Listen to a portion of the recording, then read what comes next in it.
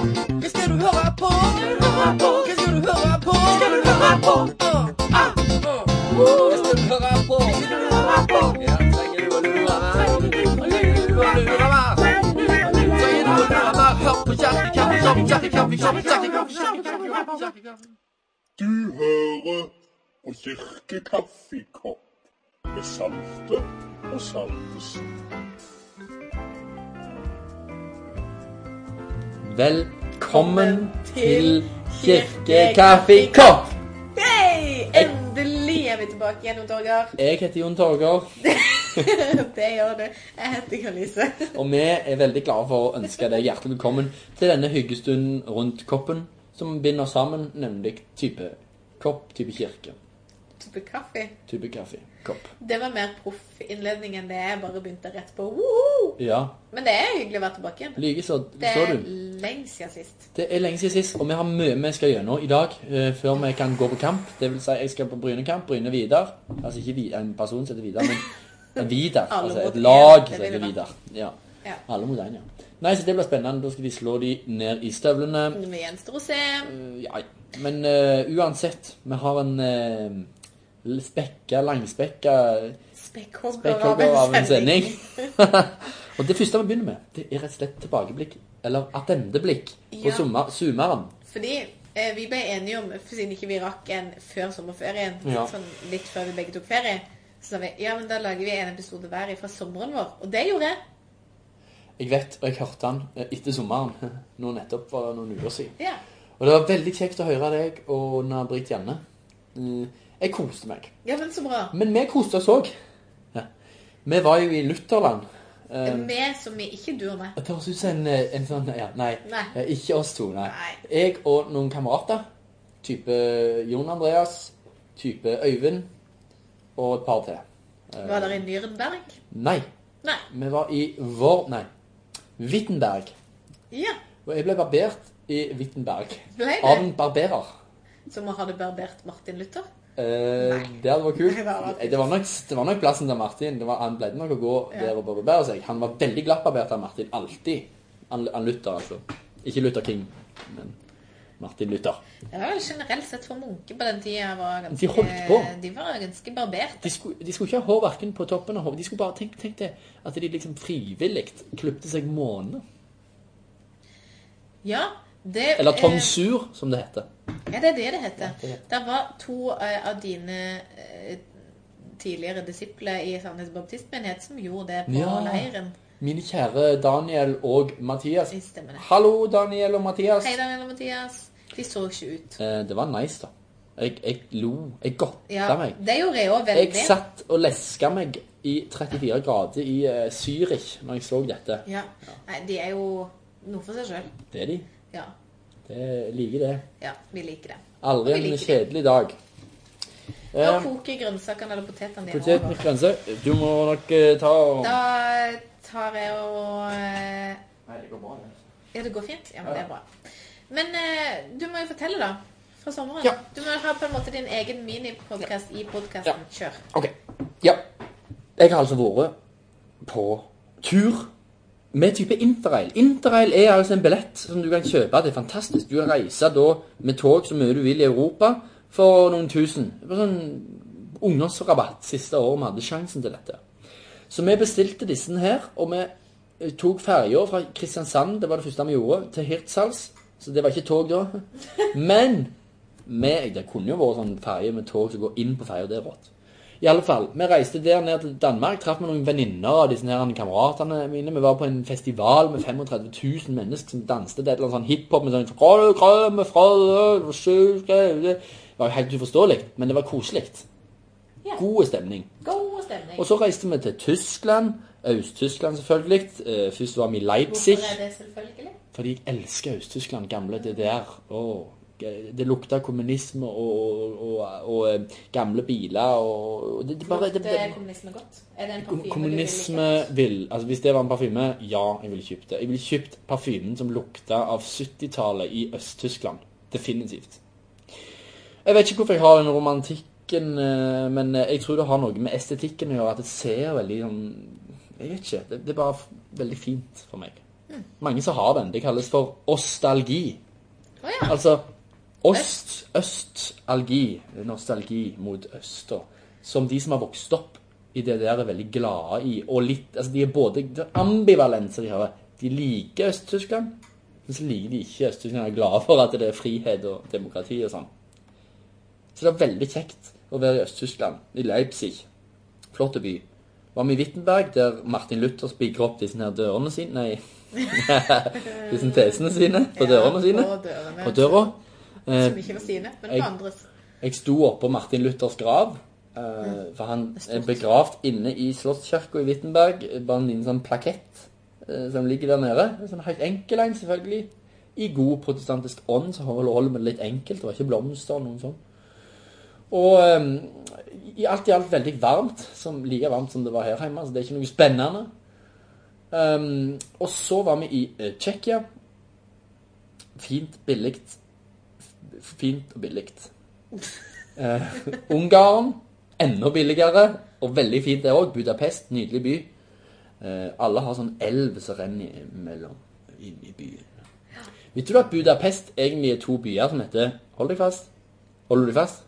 Jeg holder meg fast. Buda og Pest. Heter de 2 byene. Buda? Buda er kaksestrøket oppfører det. Ja. Det bor bare folk. Det skjer ingenting der. Men i Pest, der skjer det noe. Der er det fest. Så slapp vi av en kompis der, for han måtte hjem og jobbe. Så reiste vi videre til Østerrike, Wien. Nydelig by. Alt var nydelig. Jeg kan ikke si det mer. Og så Zürich i Schweiz. Nydelig by. Og så Lyon, der jeg var og hadde korseminar og konsert i Charret de Lorme, et eller annet sånn kjerke. Ja, veldig nydelig. Og koret sang som så flott. Vi var med på katolsk messe der, så jeg har både vært med på liksom Luther og så katolsk messe. Veldig spesielt. Veldig interessant. På fransk da. Og så var det på 3 dager så reiste jeg til henholdsvis Worms? Nei. Mannheim, København, Oslo, og så Bryne stasjon med tog. Tenk deg den. Se for deg den der reisen der. Nå tenker jeg på den. Tenk på den reisen. Det er ikke vits å ta fly her i gården. Neida, ta tid til hjelp. Nyt livet. Reis på en miljøvennlig og avslappende og fine måte. Eneste er at i Tyskland, når det er varmt i Tyskland, så er toget litt for kalde. Veldig kalde. Jeg frøs skikkelig. Så det var for god aircondition i tyske tog. For gode. Tenk på det, hvis du skal ta interrail. Ja. Ta med deg genser. Så en plass fikk jeg bruk for genseren, det var i 34 grader ute, og sikkert sånn 12 grader inni. Stemmer. Koste meg veldig. Takk. Så bra. Det var min tur. Hvis dere har noen spørsmål og noen sånn, så kan jeg komme med reisetips til dere og sånn. Hvis dere er over 16, kan dere reise med interrail. Jeg har et spørsmål. Hva følte du? Det var veldig... Ja. Men når du sto på grava til Martin Luther? Jeg følte veldig mye, og jeg er veldig glad i Martin Luther. Fordi jeg er veldig glad for å være protestant. Jeg er veldig stolt av det. Fordi protestantismen, den som Luther kom med, den handler om at du og meg kan lese Bibelen. Ja. Uten å måtte høre, først spørre om lov, eller liksom, ikke sant, de hadde jo ikke lov til å lese Bibelen. Det følte jeg på. Tenk at han har gitt oss evnen og muligheten til å lese på vår eget språk. På en måte, med hans tyske oversettelse, og etterpå det så kom jo Bibelen veldig raskt på norsk, eller dansk da, inn i 1537. Så det er fint. Veldig fint. Eller var det 1546? Det skal vi ta en sjekk på, men det er i hvert fall 1530-tallet jeg ganske sikker på. Så det kjente jeg på. Ja. Hvis jeg skulle trekke frem en ting. Ja. En takknemlighet. For jeg har i sommer da, jeg hadde vært på tur med bestjernen til Dyreparken, den heilige staden Kardemommeby. Så var jeg med broren min i Aten. Ja.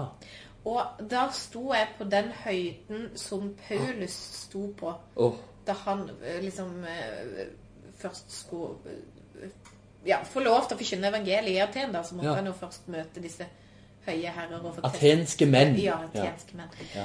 Og da holdt han den talen som du kan lese om i Apostelgjerningene. Apostelgjerningene, ikke romerbrevet. Apostelgjerningene. Ja. kapittel 20 eller noe sånt. Vi skal sjekke det opp til neste gang også. Ja, eller så kan du bare bla gjennom apostlenes gjerninger. Det står sikkert en sånn i Aten, liksom. Ja. Ja, der sto jeg. Og det er veldig rart, og så plutselig står det sånn, ja, nei, men her står han. Og her står jeg. Og da blir verden veldig liten. Verden blir veldig liten. Det er ikke mer enn 2000 år siden. Nei, det er jo ikke det. Og da tenker jeg alltid, her står vi på skuldrene til giganter. Ja. Tenk dere det. Og hadde ikke han holdt den talen på den høyden i Areopagos, på Areopagos-høyden, så er det ikke sikkert at Martin Luther hadde hørt om Jesus. Så nei. Så er det ikke sikkert at vi har Bibelen på norsk. Altså, det er altså så finurlig å tenke på. Ja, absolutt. Og det får jeg litt sånn respekt for når jeg står på sånne steder. Ja. På en måte de som har gått foran. Ja. Og takksam jeg vært. Ja, vet du hva. Ja. Hvis dere har noe dere er takksomme for, så send oss gjerne en mail på kirkekaffekopp@gmail.com. Og hvis du har noe annet som du tenker på, send gjerne det også. Men det sender du på Messenger. Ja, på Messenger. Ja, så det er mer formelle da, på Gmail. Har du noen helter du vil at vi skal dvele ved? Send oss gjerne en tips. I dag var det altså Martin Luther og Paulus. Takk. Til deg. Du hører på kirkekaffekopp. Da har egentlig Inger-Lise fortalt meg en veldig... Altså i pausen vi hadde nå, som dere ikke har vært med på, siden vi var klippet rett videre, mest sannsynlig, så fortalte... Vi satt og så da på et portrett av kong Harald den 5. som jeg har hengende her på kjøkkenet mitt. Og så kom på dette med... Jeg så spurte Jon Torger, vet du hvorfor det før i tida hang så mange bilder av kongelige på utedoet rundt forbi? Nei, sier jeg. Det vet jeg faktisk ikke. Nei. Og da sier jeg, det er fordi at før i den tida hvor de hadde utedo, så hadde de gjerne ikke overflod av penger. Så derfor tenkte de, dopapir, det trenger vi ikke, for vi har avis og blader og sånn fra før av. Og når vi har lest de, ja, så bruker vi bare det til å tørke oss. Det synes jeg var fornuftig. Ja. Som et sånt økonomitiltak. Men så synes da folk at det blir jo for gale å tørke seg i rumpa med bilder av kongelige. Det er disrespect. Så derfor, så hvis det dukket opp bilder av de, så rev de det ut, og så hang de det der på veggen, og så tørket de seg med resten. Er ikke det flott? Ikke det flott? Jeg synes det ga så mening at det må være sant. Ja, jeg har kjøpt den fortellingen som en sannhet. Ja, det vil jeg også si. Ja. For du vil jo ikke det, vise disrespekt på den måten. Nei, man vil jo ikke det. Mot for eksempel kong Olav eller Håkon. I hvert fall ikke våre kongelige som altså er så flotte folk. Nei. Og gode kongelige. Nei. I hvert fall. Så vi sender en liten hilsen til Harald og Sonja. Ja, det gjør vi. Deres majesteter. Gratulerer med 50 års bryllupsdag på 29. august. 29. Ja. 1968, fint år for dere. Vi er store fans. 50 år. Tenk på det. Tenk på det. Jeg har vært gift snart i 3 år. Jeg synes det er en bragd i seg selv. En bragd i seg selv. Så. I hvert fall for Emma sin del. Ja, nei. Burn. Ja. Eller var det det? Jeg alltid må, når du sier sånn, eller folk sier sånn omvendt, for Emma, så må jeg alltid tenke. Ja, det var en burn, ja. For Emma sin... sånn, ja. Vi har gjort mye i dag, vi. Vi har gjort mye i dag. Vi har holdt på med middag, vi har diskutert... Kvinner i overgangsalder. Mote. Ja. Jeg har hjulpet deg å rydde ut av bokhyllene dine. Jeg har kastet 5 bøker i dag, og i morgen skal jeg ha 5 til. Det er altså så mye dere ikke får med dere når vi skal spille en podcast. Vi vurderer å lage en sånn uncut version. Der dere bare får alt. Så hvis det er av interesse, så må dere gi oss beskjed. På kirkekaffekopp@gmail.com. Du hører på kirkekaffekopp. Ja, jeg var jo på leire. Jeg hadde en meget stor drøm om å komme hjem. Ja, dit er fremtid. På leir så hadde jeg en stor drøm om å komme hjem. Nei, på leiren så hadde jeg en stor drøm om å få til en podcast-episode. Og det hadde jeg egentlig avtalt med noen nå at vi skulle få til. Men du vet hvordan det er på leir. Jaha. Man tenker at man har kjempegod tid, og så har man ikke tid til noen ting. Ja. Så derfor så ble det ikke tid til... Derfor ble ikke det. Det ble ikke prioritert. Jeg hadde det for gøy på leir. Det var en ryselig bra leir. Tviler jeg ikke på. Kjempebra leir. Men jeg snakket med Ida Oline særlig, som er fra Tissedal, som nå bor i Kristiansand. Hun er en av våre faste lyttere. Hei, Oline. Hei, Oline. Og hun synes hun liker podcasten vår da. Det er jo hyggelig å høre. Ja. Men vi skulle egentlig gjøre et innslag med henne, men det rakk vi ikke. Så da sa jeg, men kan ikke du skrive noe eller spille inn noe? Enten som handler om leiren din, eller oppstart av studentklosterlivet. Kloster? Bor hun i kloster? Hun bor i ungkloster. Hun bor i ungkloster, ja. For der flyttet hun for å begynne å studere. Så hun har sendt meg sånn, hvordan har det vært med oppstart, liksom med student flyttet til en ny by, begynne i ungkloster? Ja. Så her er dagens innslag fra Ida Oline. Eller, vi vet jo ikke om det blir flere ganger, men i hvert fall, her er vi da. Igjen er vi i gang ved et nytt skoleår. Og for meg har denne starten vært betydelig mye mer stressende og skumlere enn fjorårets. For knappe 2,5 uker siden flyttet jeg til et ungkloster i Kristiansand og startet på studiet rettsvitenskap ved Universitetet i Agder.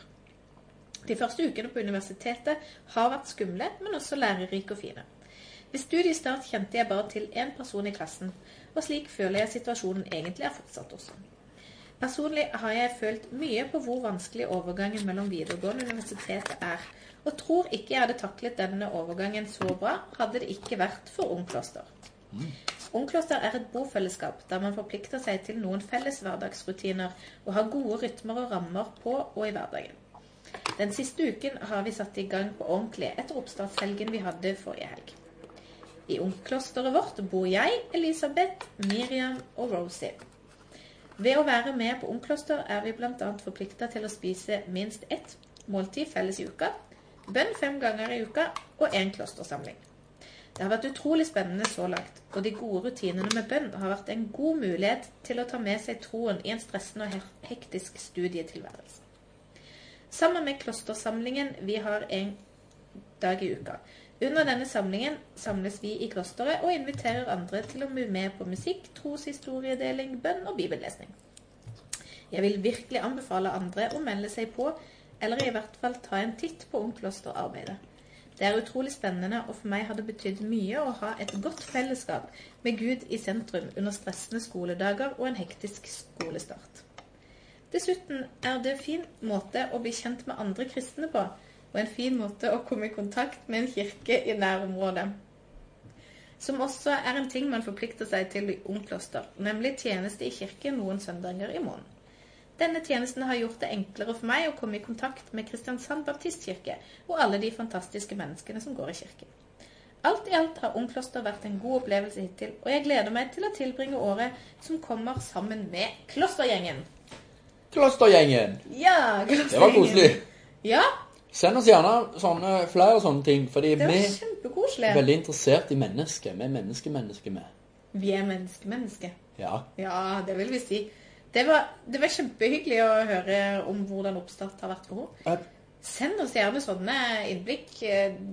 Du trenger ikke å bli lest på mitt... Nei, det trenger du ikke å skrive hvis du ikke vil det. Ja. Men da jeg var ung, da studerte jeg på HLT. Ja. Og, det gjorde jeg også. Men da hadde jeg vært i militæret. Og var vant med å bo i sånn der rom. På et rom. Ja. Med 5 andre. Og jeg lærte veldig mye om meg selv. Hei til alle dere, Røttinger, Mats, Lunder og hele gjengen på rommet mitt. Hei. Hvis dere hører på. Poenget var at du lærer veldig mye av deg selv med å bo med andre hvis dere ikke har gjort det før. Altså, nå bor jeg jo med et kvinnemennesk som er veldig kjekt, men den gangen i militæret da skal jeg si deg, da lærte jeg det at jeg hadde lydfobi, eller allergi, som jeg sliter med. Ja. Nemlig, han ene på rommet.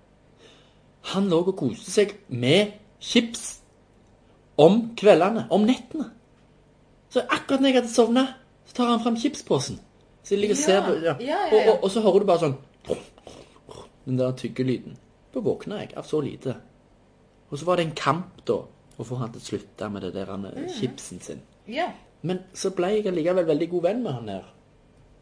Så jeg lærte på en måte finne kompromisser. Det tror jeg gjelder for de som er med sånn ungkloster, generelt hybler, der du bor sammen med folk. At jeg tror det er veldig viktig. Ja, så er det av og til at du går litt på nervene på hverandre. Men sånn er det også i livet ellers. Og i ekteskapet. Ja. Det handler om å finne kompromisser. Det gjør det. Ja.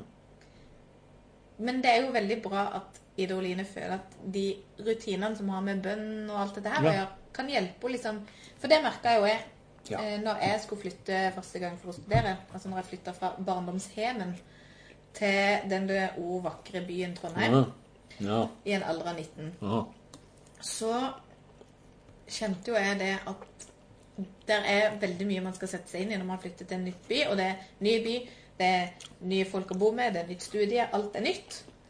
Og det å velge Gud da, det blir veldig et valg. Ja. Fordi før så har du gjerne blitt med foreldrene i kirka, eller du har på en måte den gjengen du alltid går med. Og det var et veldig tydelig valg for meg. Hvis ikke så kan du bli for opptatt av alt dette her du skal sette deg inn i. Og det å bli kjent med nye, for mange introverte, eller folk som folk som synes det er litt tiltak å bli kjent med folk, så er jo det å komme til en ny by og finne en helt ny menighet, og bli kjent med helt nye folk, og være helt som en første dag i første klasse med en ny klasse. Forskjellen på første dag i første klasse er at der må du gå, mens i kirka så er det jo ingen som tvinger deg. Det er ingen som kommer med sverd i hand og tvinger deg til å gå i den eller den menigheten, for det der må du gå. Egentlig. Heldigvis, takk og lov. Men poenget er bare at hvis du ikke gjør det, så kan du komme til å angre på det senere. Og så blir det vanskeligere og vanskeligere, for da får du plutselig nei, jeg fikk med det nettverket, og så dro de med på pilates og kogfu, og da måtte jeg gå på det, og det tok 3 kvelder i uka, og så er det kollokviegruppe, og så er det, ikke sant? Og så plutselig sånn, nei, og da hadde jeg ikke tid til å finne med en menighet. Det er fort gjort. Det er kjempefort gjort. Og gå gjerne på pilates. Ja, men kogfu også. Gå på menigheten først. Ja. Det er bare 2 timer i veggen som er det startpakken. Ja, startpakken. Startpakken er på 2-3 timer i uka. Det greier du. Og det er veldig mange som er glad i deg, som kommer til å bli glad i deg, som bare venter på å bli glad i akkurat deg. Og hvis du velger noen plasser er jo heldige å ha liksom, at de har fellesskap som er tilrettelagt for studenter, og der er det masse nye folk å bli kjent med på din alder, og alt sånt her. Kjempebra. Det gikk jeg selv i når jeg bodde i Trondheim. Digger det. Men hvis ikke du er i en by med en sånn menighet, så kan du oppsøke menigheten, og hvis det er en sånn der mer sånn der flergenerasjonsmenighet, altså sånn, så er det altså så mange voksne folk som sikkert har lyst til å invitere deg på middag. Og det er absolutt... Jeg håper i hvert fall det. Ja, det håper jeg. Men det er ikke typisk norsk. Nei, men jeg håper det. Ja, jeg går. Og da er jo det en gullgruve for studenter. Som ikke kanskje har veldig avansert kosthold, på grunn av at kokkeleringa ikke er på høyeste nivå. Spagetti og ketchup. Funker det? Det er billig det. Ja, fiskekakk og makaroni det levde jeg på. Ja. Og budsjettet er også av og til litt stramt gjerne. Så utnytt det liksom, og bli kjent med voksne og få deg sånne reserve-besteforeldre, tante, onkle, og det er en utfordring til menigheten nå. Ja, det er det, fordi dette er ikke bare automatikk. Altså. Nei, det er ikke det, men det burde vært det. Det er min drøm. Jeg tror vi blir bedre og bedre. Du vet, helt siden svartedauden kom til dette landet. Vi skal tilbake dit, ja. Yes. Ja. Helt siden svartedauden kom, og når den ble ferdig da, halvparten av oss kreperte, så har folk blitt redde for å samles i større grupper. Dette er en teori som går på at hvorfor er nordmenn så reserverte? Og skandinaver generelt. Pesten, rett og slett. I Europa døde det færre enn i Norge Og her i Norge så var det veldig mange av de som stelte de syke. Altså de som var i by døde, mer enn de som bodde på bygd, naturlig nok. Ja. Spørsmålet hvorfor vi sånn ennå? Jo, kanskje dette her såpass sitter så djupt i oss, at vi faktisk reserverer oss litt mer, og ikke går så mye ut og treffer folk som de gjør i Italia, eller vet jeg søren. Men i disse vaksinetider, så vil jeg si at nå det på tide å snu den trenden. Yes! Ja. Tar du vaksiner de, skal du be folk på middag. Så enkelt var det. Det en lærder. Og så en annen ting som jeg har lyst til å si, rutine i hverdagen på Gud. Ja. Har du det noen mål for denne høsten? Ja, jeg har et mål om å gå med Bibelen. Var det Bibelen du sa? Eller Gud, bare Gud? Generelt Gud. Gud i hverdagen. Altså, Gud i hverdagen. Jeg har lyst til å høre et par podcaster og bytte ut noen av de der radioresepsjonen-podcasterne med kristne postkasser. Eller podcaster. Og så har jeg veldig lyst å lese ferdig kongebøkene. For hver gang jeg kommer til kongebøkene, så slutter jeg. Men det jo litt rart, for jeg elsker jo historie. Der det jo masse sånn galskap og krig og spennende ting. Så jeg, målet det kan du holde meg accountable. Det skal jeg gjøre. Kan du holde meg accountable for det? Så skal jeg lese kongebøkene. The King Books, ja. Og kanskje krønikebøkene, det blir litt skumlesing. Ja, men dette skal jeg ta opp. Jeg har også et mål, og det at jeg skal lese mer i Bibelen. Rett og slett fordi at jeg kom plutselig til et punkt hvor jeg fant ut at jeg leser kun i Bibelen når jeg skal forberede andakt. Og det veldig fint å sette seg grundig inn i det man skal snakke om. Det jo positivt for både meg selv og de som skal lytte. Men det noe med mitt eget Bibel- og Gudsliv som man leser Bibelen på en litt annen måte når man forbereder andakt enn det gjør man jo. Så det et mål. Så kanskje jeg skal benytte meg av den Bibel-appen. Der det sånn leseplaner. Ja. Så jeg skal signe meg opp på en leseplan på den Bibel-appen. Det funker. Det kan du holde meg accountable for. Ja, det skal jeg holde deg accountable for. Ja. Veldig bra å lese den Bibel. Veldig bra å lese den Bibel. Hva dine mål? Sett deg noen mål da. Mine mål? Nei, du som hører. Ja, du som lytter. Ja, det folk som kanskje hører på det. Det er nok 5-6 stykker som hører på meg. Nei, det litt flere faktisk. Ja, faktisk. Gjør det. Og gjør som Ida-Oline. Send oss en sånn update på sånn det går. Det var kjempekoselig. Tusen takk, Ida-Oline. Tusen takk, Ida-Oline. Veldig hyggelig. Du gilde. Det du. Lykke til, Kristiansand. Du hører på kirkekaffekopp. Ja, vi har mange ting på tapetet. Fremgjennom så skal vi ta for oss for eksempel dette som går på hvem vi. Vi skal benytte oss av en veldig anerkjent personlighetstest som heter Myers-Briggs, som deler mennesker opp i 16 forskjellige personligheter. Og vi skal prøve å spekulere litt i hva slags menneske meg og Inger-Lise egentlig det. Ja, og litt sånn, hvilke utfordringer byr dette på? Hvilke positive ting byr dette på? Og hva med Gud midt oppi det? Og der skårte Bryne, vil jeg tippe. Ja, nå det 2-1 til Bryne. Hurra, hurra. Ok, ja. For en god dag. Takk og pris. Og hvem vi, og hva gjør vi, og sånne lifehacks og sånt. Eller jeg vet ikke, jeg synes det alltid interessant å tenke på hva mine svakheter. For det mange andre som har de samme svakhetene, mest sannsynlig. Ja. Det alltid greit å vite. Hvis du sliter med noe, mest sannsynlig noe. Et kjapt Google-søk, og så ser du at dette mest sannsynlig ikke bare du som sliter med. Mest sannsynlig. Men ikke les alt for mye, for da ender du alltid opp med en sånn dødssykdom-måte du kan dø. Så ikke søk for mye. Ikke for mye, men bare sånn kjapt, se at du ikke alene. Du ikke alene. Men det skal vi gjøre neste gang. Så kan ikke folk, dere som hører på, dere kan også ta den testen til neste gang. Den heter 16personalities.com. Bare søk på 16 personligheter, og så tar du den testen. /NO, hvis du vil ha norske. Og altså, på meg stemmer det såpass godt at det er litt fryktelig. Det er fryktelig, rett og slett. Det er sånn siden jeg har tatt den, og jeg husker ikke. Ja, men da skal vi ta en skikkelig grundig. Ja, det er herlig. Og neste, altså dette blir en treat, fordi her kommer dere til revolusjonere livet ditt. Her skal vi gå gjennom personlighet, vi skal drive og snakke om lifehacks, hvordan du skal takle situasjoner. Og vi skal også ha personlig økonomikurs med en som absolutt ikke kan personlig økonomi, nemlig Jon Torgeir Salte. Du prøver selv å få oversikt i din personlige økonomi. Så hvis du føler deg håpløse på dette med personlig økonomi, så kan vi vandre sammen. Vi kan vandre sammen på disse punktene. Vandre sammen, lat måneder bli år. År. Så du har mye å glede deg til. Ja, hva skal du i kveld nå? Jeg skal ingenting. Nei, så deilig. Jeg skal heller ikke det. Nå skal jeg ta og reise hjem til meg selv. Og så skal jeg slappe av. Ta liv med ro. Nydelig. Det håper jeg du også gjør. Kjære lytter, takk for i dag. Takk for i dag. Heia Bryne. Heia Rosenborg. Heia Gud. Heia Gud.